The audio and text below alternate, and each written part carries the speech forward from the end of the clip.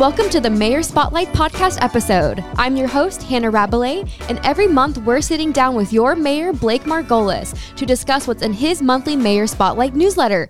And for November, we are provided with a CIP update. Thank you so much, Mayor, for taking the time to discuss what's in your November newsletter. My pleasure. I'm happy to be here. Before we go any further, I just want to provide our listeners with some context, and we love acronyms in government. So can you first just tell us what CIP stands for and what is it? CIP stands for Community Investment Program. Basically, roads, sewer, water lines, major projects, parks, facilities, those are considered, we would cover in our community investment program through general obligation bonds. So that's what we've done for the last several bond initiatives. Oh, wow. And you also mentioned the Community Investment Program Task Force in this newsletter. So what also is that and who is involved in that? So that is a committee of citizens who have been appointed and applied to be on this group, who are helping us figure out different projects in the city that should be prioritized, how they should be prioritized, and helping us gather additional citizen input. And currently the CIPTF has been putting out and pushing for people to complete a survey for facilities, because council is looking to possibly May to have a facilities bond. Oh, okay. And you can definitely, that survey is still live and we're still encouraging. We've had several responses, which I'm really excited about. But please, if you have not taken that survey yet, it is on rowlett.com.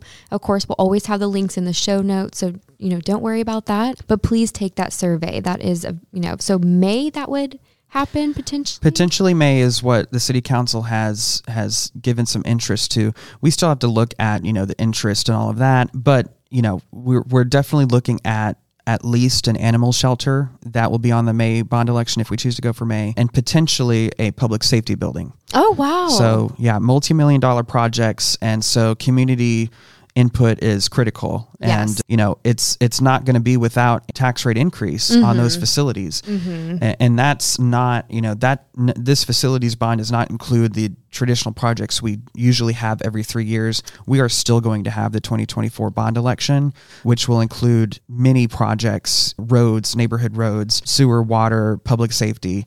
Those projects will still be there in 2024 and will not result in a rate increase, but the facilities bond is likely going to. Well, stay tuned for that and take the survey. So why did you pick this topic for November? Well, I think it's important to keep the community informed on what's happening citywide with these CIP projects. For the last 3 bond elections, the citizens have approved a significant investment in our capital projects. And so providing a status update, I think, is pretty important, making sure that people know where their dollars are going. So you mentioned several of those in your newsletter. So you kind of broke it down into, we have paving and drainage, parks and public safety projects. Do you want to talk more in depth about any of those? Maybe, I know the outdoor warning system install was a big one just a couple weeks ago, but is there anything else you want to kind of touch on in this episode? Sure. Yeah. So we separate these out in different propositions when the voters go to vote for it. So paving and drainage projects, several of the projects I identified, Merritt Interconnector is a big one, and I continue to get questions on that frequently about, what's the status. The good news is that we also received a federal grant last year. It is the STBG, and I'm trying to remember what that acronym stands for. We'll put it in the show notes. STBG. Yeah. Okay. I think it's the State Transportation Block Grant. That's what it is. Oh, perfect. And we received about $14 million. Wow. However, so that's the good news. The bad news is that grant utilizes federal funding, meaning that there are additional federal studies that are required that will extend the timeline of the project for several more years. Oh, wow. So we will have to just be patient, but it's, we can't pass on a great opportunity grant of $14 million.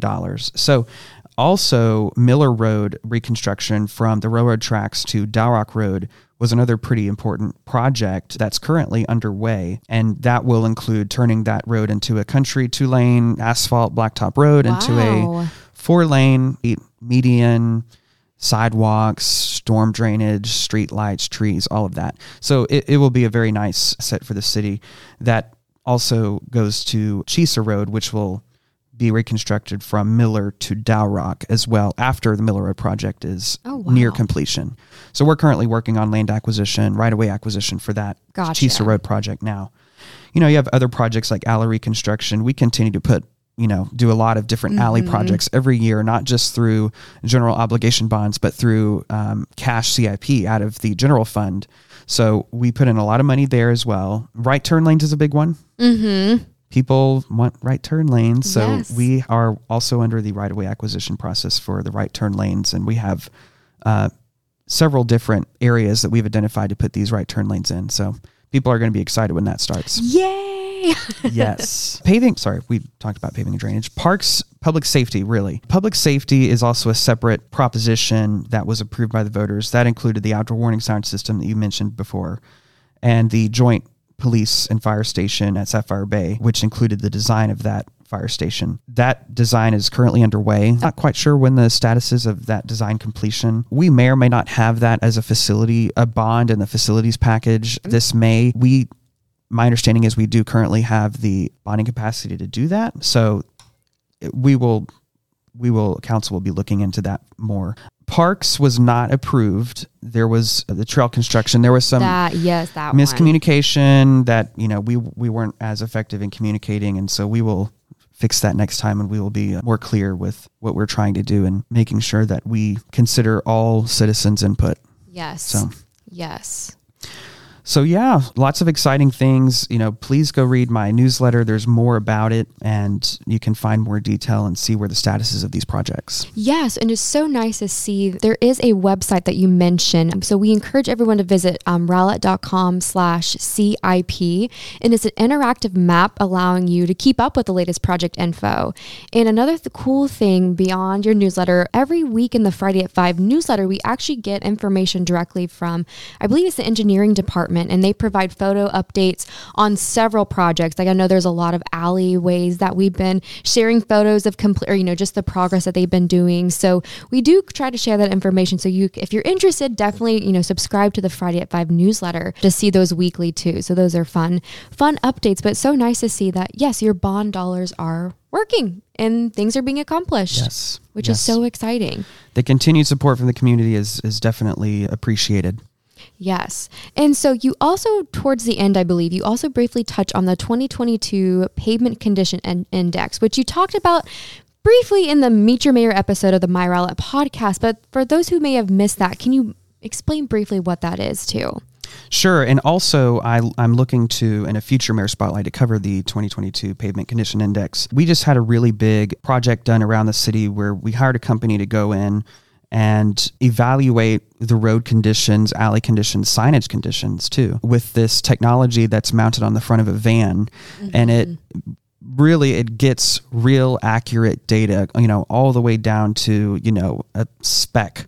And it's amazing. I know it is. And it will even, see the condition of the sub base below some of the concrete. So it's what we did before was really use eyes to say, okay, well, that road doesn't look good, so we're going to score it this way. That blew me away. I was like, what? Yeah, a lot of cities do that. I mean, but this technology is somewhat new to the game, so we've contracted with them. They did a full assessment of our city, and now we have the results. And this is, the value of that study is tremendous, and it's really going to help us on scoring and prioritizing these projects in a way that's based on data, not just on, somebody emailed saying the road looked bad, so we're going to add that to the... No.